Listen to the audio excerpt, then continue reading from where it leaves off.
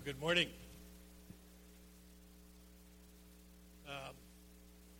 Hey, I'm impressed.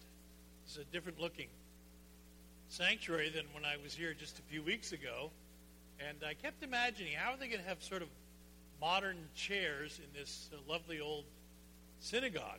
But whoever was the fashion consultant for this thing, or interior decorator, whatever, did a fabulous job, I think. So I'm just very, very pleased and glad to be back.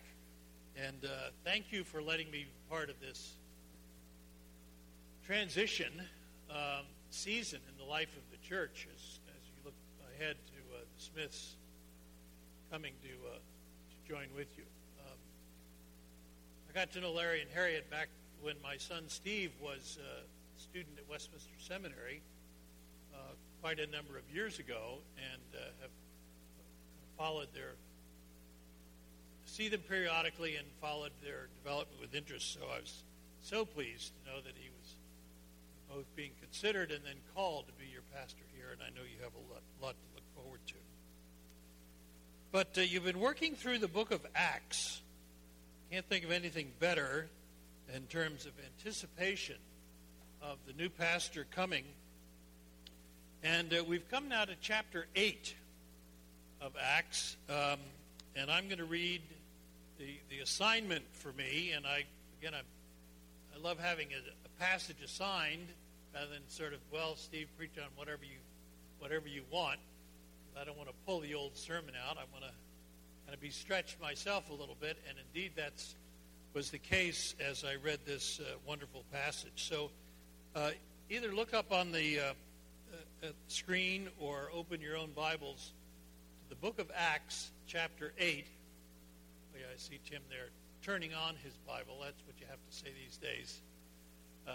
For a lot of you, it's on your pad or your phone. But nevertheless, we're going to read.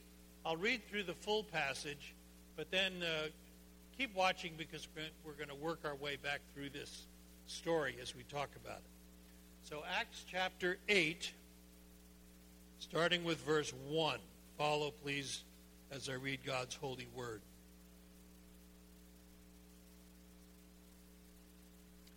And Saul approved of his execution. And there arose that day a great persecution against the church in Jerusalem, and they were scattered throughout the regions of Judea and Samaria, except the apostles. Devout men buried Stephen and made great lamentation over him. But Saul was ravaging the church, and entering house after house, he dragged off men and women and committed them to prison. Now those who were scattered went about preaching the word. Philip went down to the city of Samaria and proclaimed to them the Christ. And the crowds with one accord paid attention to what was being said by Philip when they heard him and saw the signs that he did. For unclean spirits came out of many who were possessed, crying with a loud voice, and many who were paralyzed or lame were healed. So there was much joy in that city. But there was a man named Simon, who had previously practiced magic in the city and amazed the people of Samaria, saying that he himself was somebody great. They all paid attention to him, from the least to the greatest, saying, "This man is the power of God that is called great." And they paid attention to him because for a long time he had amazed them with his magic. But when they believed Philip as he preached the good news about the kingdom of God and the name of Jesus Christ, they were baptized, both men and women. Even Simon himself believed. And after being baptized, he continued with Philip. And seeing signs and great miracles performed, he was amazed.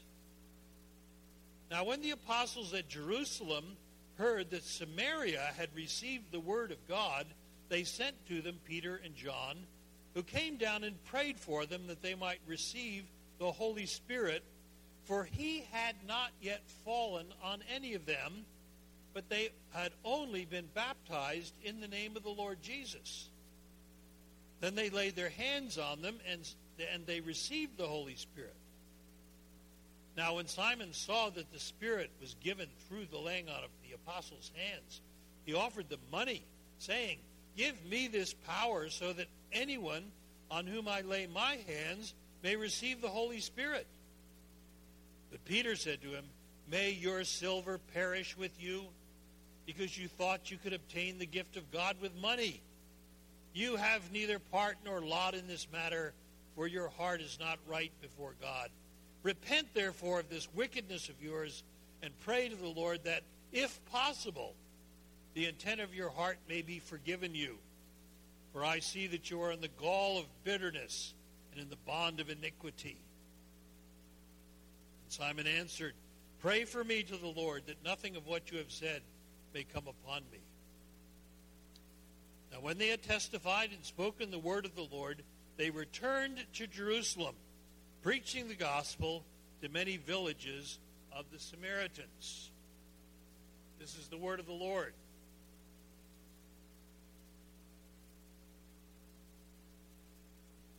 What an interesting story. And what I suspect for most of you, as you read through this, what kind of grabbed you was this story of Simon, this magician. And I want to talk about him. But there's a bigger story that takes place, as described in this passage. And so often, I'm afraid we get drawn to the personal stories, I guess you say, and miss the big picture. So I've got notes. Actually, you've probably seen them on the back of the bulletin. But I'm calling this message this morning "The Big Story and Your Story," because I don't want to ignore your story. But so often we're focused in, I think, on our own set of problems, our aches and our pains, our own struggles, our own issues, our doubts, and appropriately so. But folks, there's something bigger that's going on. And it's the bigger story here that really impacts New Life Philadelphia, I think, more even than this story of Simon. So let's look at that first. And then I definitely will come back to this story of Simon, this strange story of Simon the magician. I don't want to ignore that. But here we are. If you've been part of this study, you know that you've spent the last few weeks talking about Stephen. That's my name.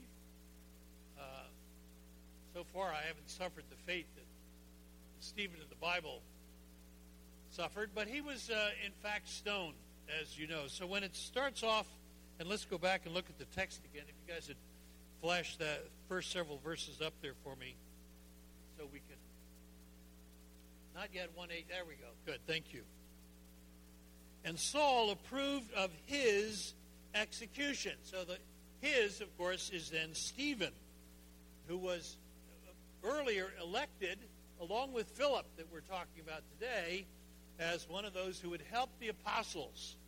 And we think of them typically as the first deacons, and I think that's probably a good way to think about them. And there arose on that day a great persecution against the church in Jerusalem.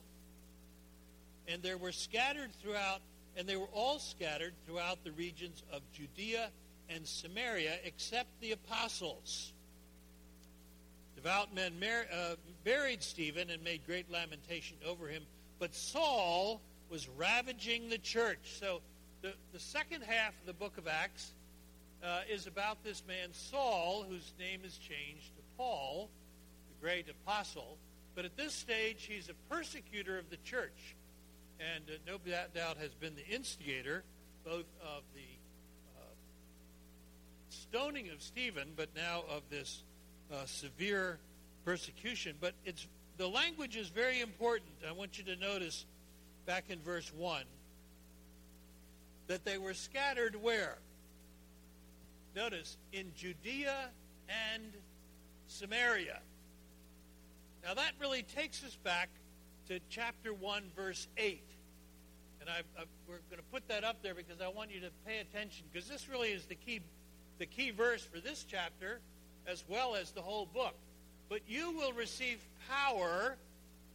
Now this is Jesus speaking. This is the risen Christ spending those 40 days with the apostles before he ascends to heaven, saying to them, but you will receive power when the Holy Spirit comes on you. Now, the Holy Spirit has been present all along. Jesus, you read it there in Acts, he speaks by the power of the Holy Spirit. But here's the text, though. But wait. Over and over, Jesus says, I'm going to send you out into the world, but not yet. Right? I want you to wait. Because the Holy Spirit has to come on you, and then you will be my witnesses. Where? Notice, Jerusalem, what? Judea and Samaria, they're put together just like they are in this passage. That's why I say this is important. And to the ends of the earth. Now, I preached on this verse many times over the years, and I used to talk about sort of the fourfold steps as the gospel goes out. Jerusalem, and then Judea, and then Samaria, and then the ends of the earth. That's really not what the text says. Jerusalem, which is where it all started, then step out to Judea and Samaria. I'm just saying that's important because this text in chapter 8 is following exactly that pattern. So the next step for the power of the Holy Spirit moving out from Jerusalem is going to be Judea and Samaria. And that's exactly where we are when we come to this passage. And then, keep that in mind, to the ends of the earth, which that's all the other places of the world, and particularly it's the Gentile world. And that comes up too, and we'll talk about that in just a moment. So, Philip, one of these chosen along with Stephen, goes and proclaims the gospel as they go. I'm jumping down. I'm back in chapter 8 now and looking at verse 4.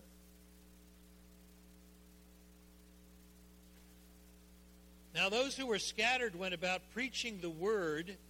Philip went down to the city of Samaria and proclaimed to them the Christ the Messiah. Now, many of you know this, but I need to point out that the Samaritans were those people we don't like. Those other folks. The different ones. You know, if you go to Judea, you're going to other Jews. But the Samaritans were kind of a half-breed. They had Jewish roots, but they also had pagan roots. They were despised by the Jews. They would travel all the way around if they're going to Jerusalem to avoid Samaria. Those are the people you really don't want to talk to. They're not worthy. They're not good enough. And folks, this is the hint to what a radical change is coming because of Jesus and his kingdom. Because who did Jesus actually identify with and target? Remember, he chose to go through Samaria. He chose to go for those folks that nobody else would talk to. He chose to talk to a woman of Samaria, no less. My, 2 strikes against her. A woman and a Samaritan. And when he wanted to talk about what it is to show mercy for someone who's broken and beaten, who did he pick? He could have. It's a story he told. He could have chosen anybody. But who was the good what? Good Samaritan. Don't miss that. Because Jesus didn't just sort of let things happen. He was determined to see this world changed, because that's why he came. And so Philip goes and preaches in Samaria, and people start believing. Whoa. What's going on? They paid attention to him. I'm reading the passage. Crowds with one accord paid attention to what was being said by Philip when they heard him and saw the signs that he did. For unclean spirits came out of many who were possessed, crying with a loud voice, and many who were paralyzed or lame were healed. So there was much joy in that city. These are called signs and wonders. This is the spectacular demonstrations of the power of God that accompanied the preaching of the gospel in those days. And there are some who would say, by the way, that that's finished. That doesn't happen anymore. There is no such thing as signs and wonders. That was just part of the apostolic age, as some say. Well, I don't find anything in the Bible that says that. And it's my own observation, not that it's worth too much, but been around for a little while. But the stories of the power of God in demonstrable ways seems to be when God is breaking into a new place and a new culture and a new community. And the power of God comes in a way that people say, whoa! And they perk up and they pay attention. What's going on here? And what's going on here is the preaching of Jesus. But they weren't bothering with those guys doing this preaching until something like a healing or a deliverance or some other demonstration takes place. God doesn't have to do that. I don't know that he does it every time. But at the same time to say, oh no, God can't do that. Come on. Why can't he? Why can't he if he pleases? And it's been my observation that the, as I say, the healings that I really think are credible happen not so much to believers, but to unbelievers, to new believers. It gets their attention. I was thinking of you hear these stories of Muslims coming to faith because of a vision of Jesus. It was, oh, no, can't happen. Why not?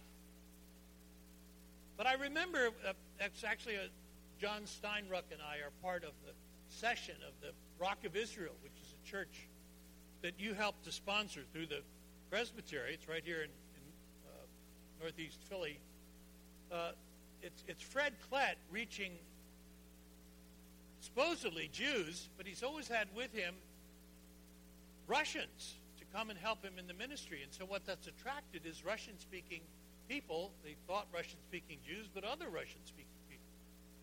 And I remember interviewing one woman who was joining the church, a Muslim, coming from a Muslim background, but she's one of these that had come to faith through a vision of Jesus. I've seen that a number of times. But I was curious. She was very articulate. I said to her, tell me more about what you saw. She said, well, you know what? This is now a few years since this has happened. She said, I'm not sure I can tell you exactly what happened. All I know is it caused me to become a believer. It knows it got her attention. And so I said, have you continued to have these revelations, these visions? And she said, no. Once was enough.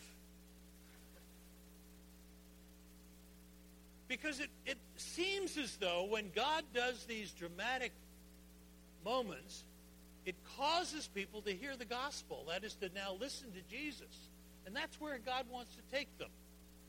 And so, folks, we can't concentrate on sort of the spectacular and these great demonstrations, but say thank the Lord for what he's doing. But the end result is people believing the gospel and following Christ. And so, in fact, the Lord, I think, takes some of those experiences away from people so they begin to depend on what he teaches in the Word instead of on their feelings. I'm thinking also of a person I was talking to some years ago. It was my privilege when I was in Washington area to be part of the prison fellowship ministry of Charles Colson. And periodically, several people from different prisons around the country would be brought to Washington for teaching, and then also to introduce themselves to senators and congressmen and people who were running the prisons and so forth. Chuck Colson wanted people to be exposed to those who were running the prisons. But it was my privilege to be kind of that teacher over a fairly intense week of teaching. And I remember on different occasions, but would have conversations because we talk in depth about their coming to faith and what that looked like. And again and again, you would meet people who had these dramatic experiences, the power of God opening their eyes and blowing them away. And you'd talk a little bit more to them and come to find out they had been people who were deeply affected by the occult, or they had been profoundly captive to one addiction or another. And it seems as though the Lord, when he works in people's lives, chooses to come at them in a level that says, whoa, I thought I knew what the power was, but I've just met a greater power. So some of you, like, I guess I'm that way, sort of meek and mild and ordinary. And you say, well, I've never experienced that. You probably didn't need to. The Lord came to you in a way that spoke into your heart and into your life. So don't measure your experience by someone else's experience. They're all different, but the end result is the same. We come to believe in Jesus. Now, I think this is basically what happened to Simon, by the way. Not way off track. Simon was called the magician. Now, I want to talk more about him in a minute, but just to kind of insert this here. But I think Simon recognized that whatever power he was messing with, it was nothing compared to the power of Jesus Christ preached in the gospel and manifest through the preaching and ministry of Philip. And so Simon was blown away and said, whoa, I thought I knew what power was. But I didn't. And he himself believed and was baptized. Well, let's wait a minute and finish telling the big story, and then we'll get back to this guy, Simon. Verse 14. There we go. Good. Thank you. Now, when the apostles at Jerusalem heard that Samaria had received the word of God, Samaria, guys sitting in Jerusalem, which is where it all began. The Lord had said you're going to be scattered, but they wouldn't do it, so he pushed them out anyway. That's happened over and over and over, hasn't it, in the history of the Lord's church. People don't want to move out, and he moves them out. But Samaria, of all places, had received the word of God. They sent to them Peter and John, two apostles. John, you may remember from the Gospels, at one point wanted Jesus to call fire down on the Samaritans. So here was a guy full of prejudice, bias against the Samaritans. They picked John to go. They also picked Peter.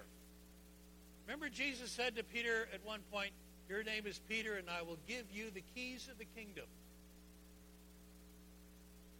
And in a very literal sense, who was preaching on the day of Pentecost when the Holy Spirit fell upon the Jews? It was Peter. Who's now going to be there when the Spirit falls upon the Samaritans? It's going to be Peter. Chapter 10 that you'll get to in a few weeks, when the Spirit comes upon the Gentiles, who was the guy who was there for that to happen? It was Peter.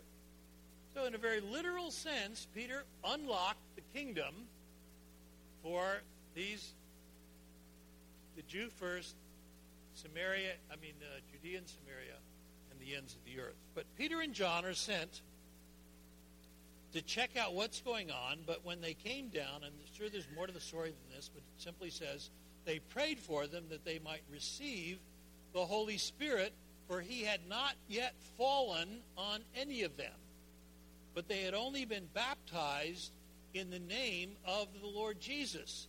Then they laid their hands on them, and they received the Holy Spirit. Now, wait a minute. The Holy Spirit's already come. What's this all about? Let me back up again to Acts chapter 1, verse 8. That you will receive power when the Holy Spirit comes upon you, and you'll be my witnesses in Jerusalem, Judea, and Samaria, and the ends of the earth. The Spirit is already there in the church, but there's a unique way in which the Spirit was sent by Jesus to empower the church for witness. Pentecost, you see, was the Feast of the Harvest. When you take the Jewish calendar, the first important day was Passover. Well, what happened on Passover?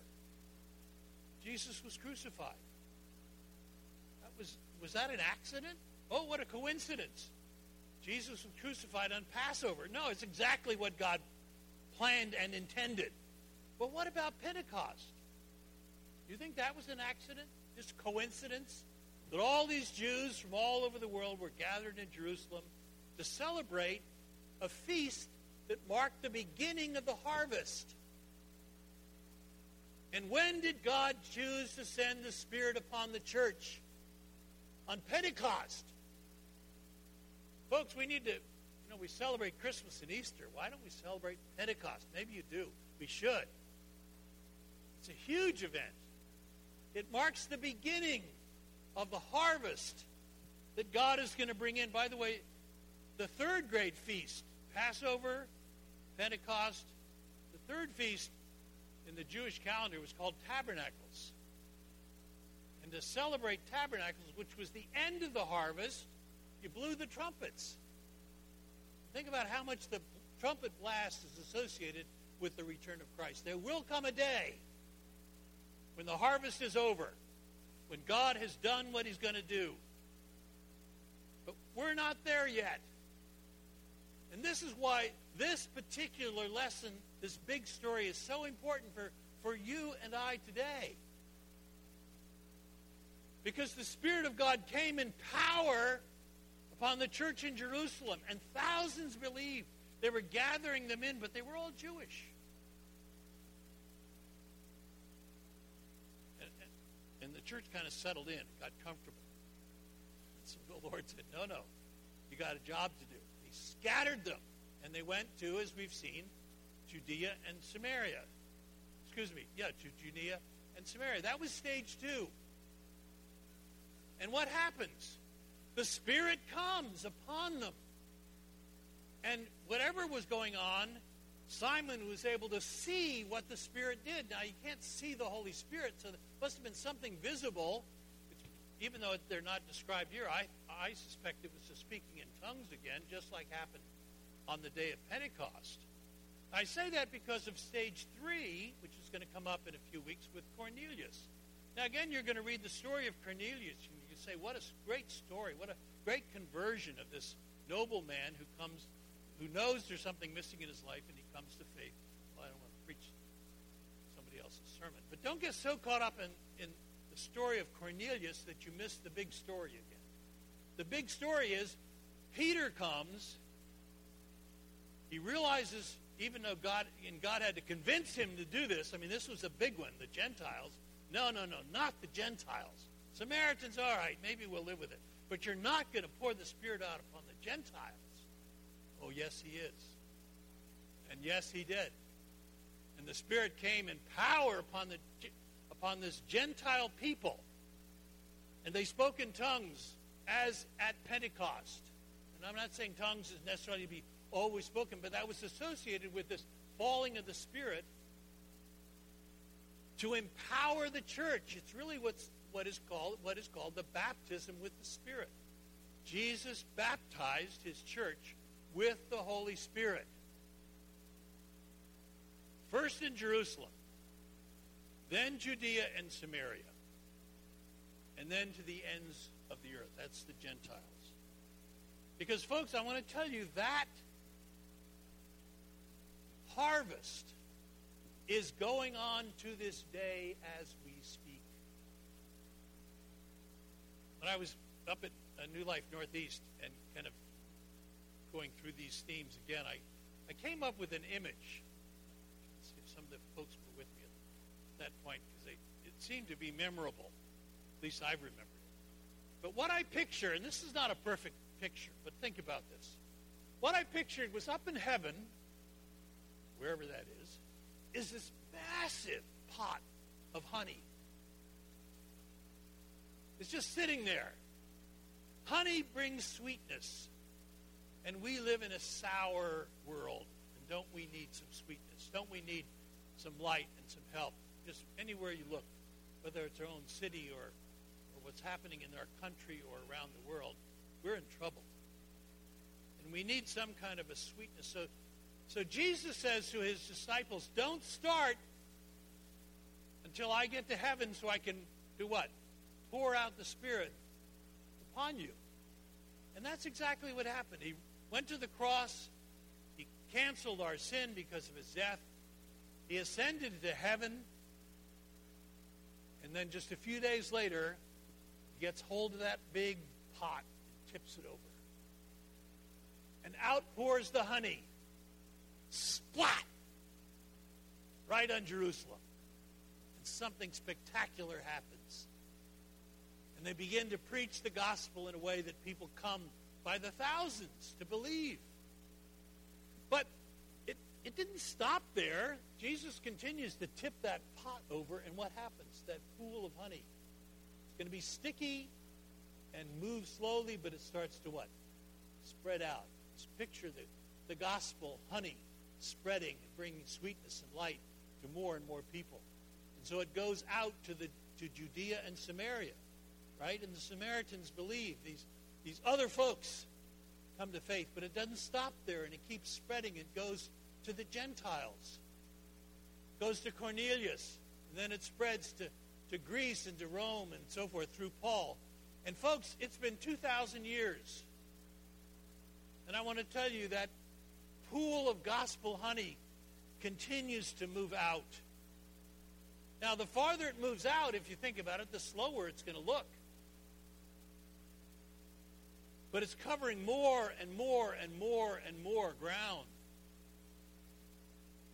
And I want to tell you, the day in which we live, I mean right now, we always want to talk about history and what happened and some of these, but right now, we are living in the greatest day of a gospel expansion in all of history. Seriously. Just think of the stories that are going on that you hear about. China, for example. Nothing like China has ever happened. Interestingly enough, the missionaries were booted out. Now, they did what they had to do. They sort of sowed the seeds of the gospel. But that was 1948. Communists took over. Missionaries, out of here! And people said, oh, no. The church is finished. No. The church was just getting started. And there is no way to count how many Christians, how many people have become believers in China. As we speak, New Life Glenside, we've had the privilege of having a number of Chinese pastors, it's sort of a cluster of people excited about the church in China. I won't get into that. But you could go on and on. India. But not so many years ago, they said, missionaries, out of here. We don't want any missionaries in India anymore. Oh, no, the church is finished. We're in trouble. Now, people find their way to get into India as well as China. But the fact of the matter is, the gospel is spreading in India, from reports I have, beyond anything that's ever happened. Not only going wider, but deeper. The church is building itself up with Indian leaders. Or the story of Korea. You understand that when Korea was first evangelized, the missionaries went to North Korea. If you knew that. And when the terrible, and it was awful, when the Japanese took over all of Korea, and then, of course, the communists came and took over North Korea and scattered the believers to the south. And the real evangelization of South Korea began because of the Korean War and the communist takeover of Korea. And now the Korean church is one of the strongest churches in all the world, and they are praying. Getting Koreans praying is really pretty scary. I mean, the prayer meetings they have are unbelievable, but don't you believe that they are praying earnestly for the fall of North Korea, or for some kind of change, and for the gospel, and for the believers that are still there? Well, anyway, we could multiply these stories over and over and over. But I just want you to see the gospel is spreading. The honey of the gospel is still at work. And there are problems, there are difficulties. It's been a struggle. You can point to all the issues and failures and mess-ups. But the fact is, even I've been a believer for, 50 years now. And, they used to talk, when I first was encountering missions, about all the people who'd never heard the gospel before. You don't hear that much anymore. Now there are umpteen, untold millions who need to hear the gospel of Jesus. But the fact of the matter is, as we speak, there is hardly a place in the world that you won't find some presence of Christian people bearing witness to Christ. Missionaries used to take a whole lifetime to translate the Bible into a language. The amazing work of Wycliffe translators. Now with the computer technology and all the stuff we do, it's really a matter of a few years. And they're multiplying. It's going faster and faster. On and on it goes. But that doesn't mean that the places where there's been gospel honey don't have to kind of fill in the blanks, come back and fill in. And we know the gospel's been here in Philadelphia for a long time. Does that mean there isn't a job to be done right here in this part of Philly? Not for a moment. But I want you to see, folks, God is at work. God is at work. And there was a wonderful job done by John and Shelley. Julene, a number of you were part of the church in its earliest days. And they sowed the seeds and they planted the church. Now, kind of as I've watched with you what's going on, I really believe you're ready for a new chapter. Glad to hear the amens. And I want you to just believe that the Spirit of God is at work. And the harvest is still going on. And I believe the greatest days for New Life Philly are yet ahead of you. Believe that. I mean, you have new chairs. What else can you want?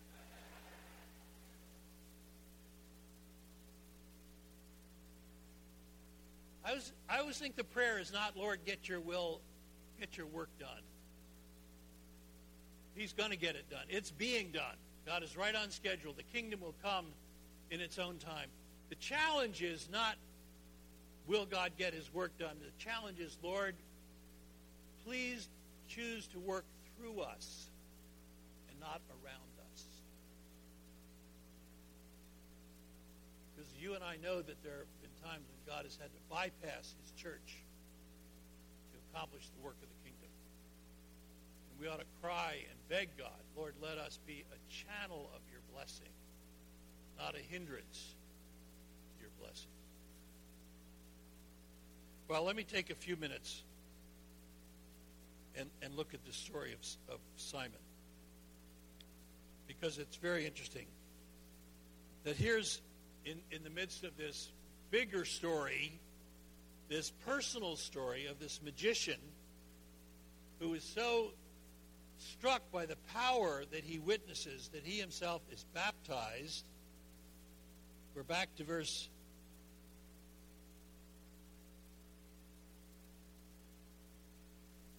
8, verses 9 through 12.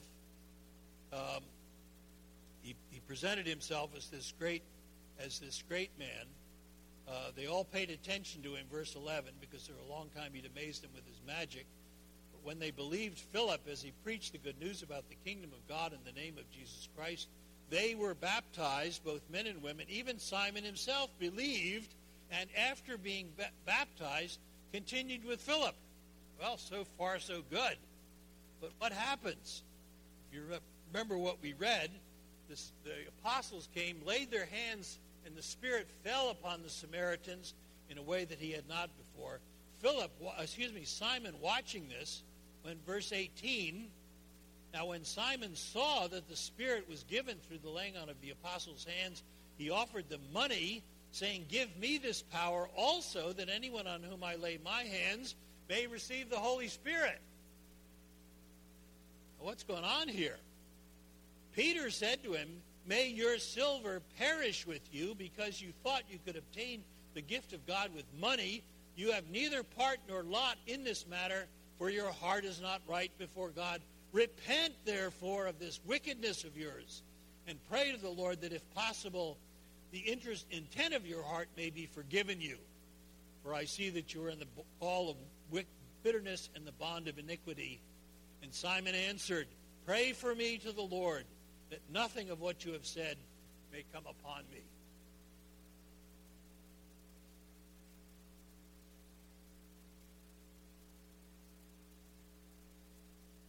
So what do we say about Simon?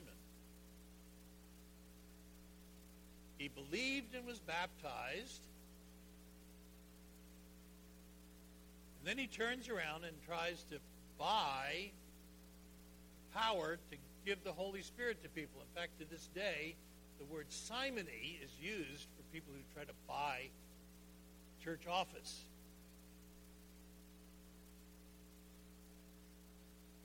And Peter, rightly so, was furious with him. Said, Let your silver perish.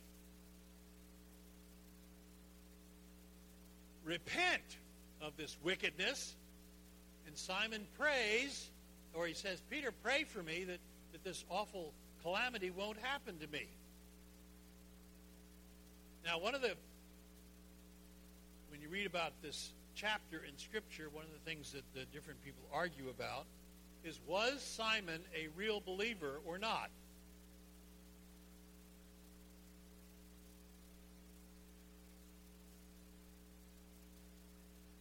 It's important to ask this because we're not just talking about Simon, are we? Now it becomes personal.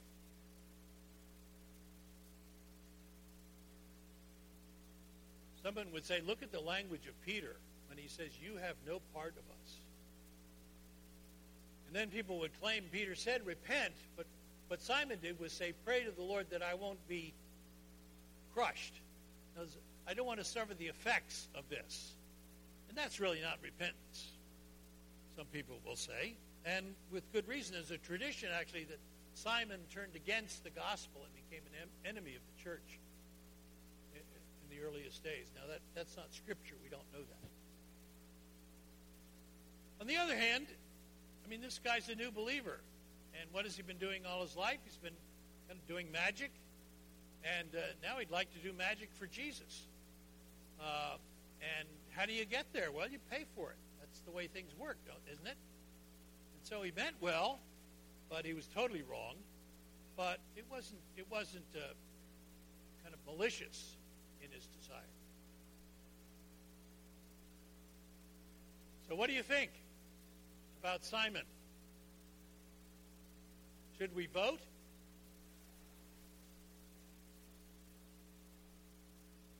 Don't you love it? They take these polls about what do the American people think about something that is a fact or it isn't a fact. But what's important is what's the polls say. Well, ultimately, God knows what was in Simon's heart. I tell you, if it was me, to be honest, I'd vote yes. I'd say yes, he was a believer. But I don't know that for sure. But folks, do any of us start off the Christian life knowing everything?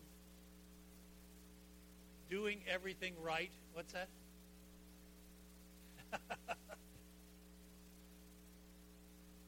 So I suspect Simon was just kind of following his human instincts that were wrong.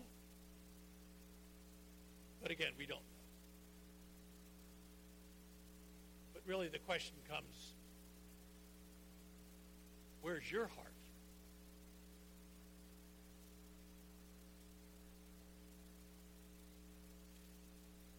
Have you been converted?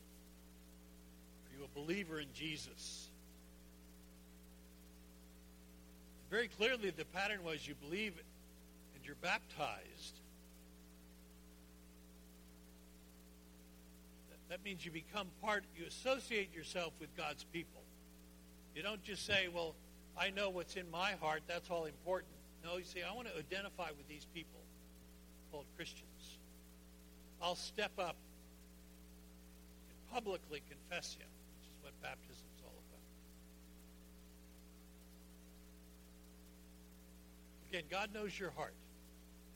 But I just want to challenge you this morning. Folks, we have a great mission here at New Life Philly. I'm excited for you. Excited to kind of be a part of it in the sense of a cheerleader and a spectator. Here to help any way I can. But it really does also come down to you personally. Have you been converted to Jesus? It is a matter of believing. It sounds simple. I've heard it said it's easy. It's not easy. It's not easy, but it is simple. It's like getting married. You know, all you have to do to get married is say, "You want to get married?" I do. Done. But what it takes to get you to be married is a whole different story. So in the end, it's simple. You say, "I believe in Jesus. And I want to stand up and let it be known that I'm part of his people." I pray that for every one of you, that you can say, "Yes, I've been converted to Jesus. I believe in Jesus. I want to be part of what he's doing in the world."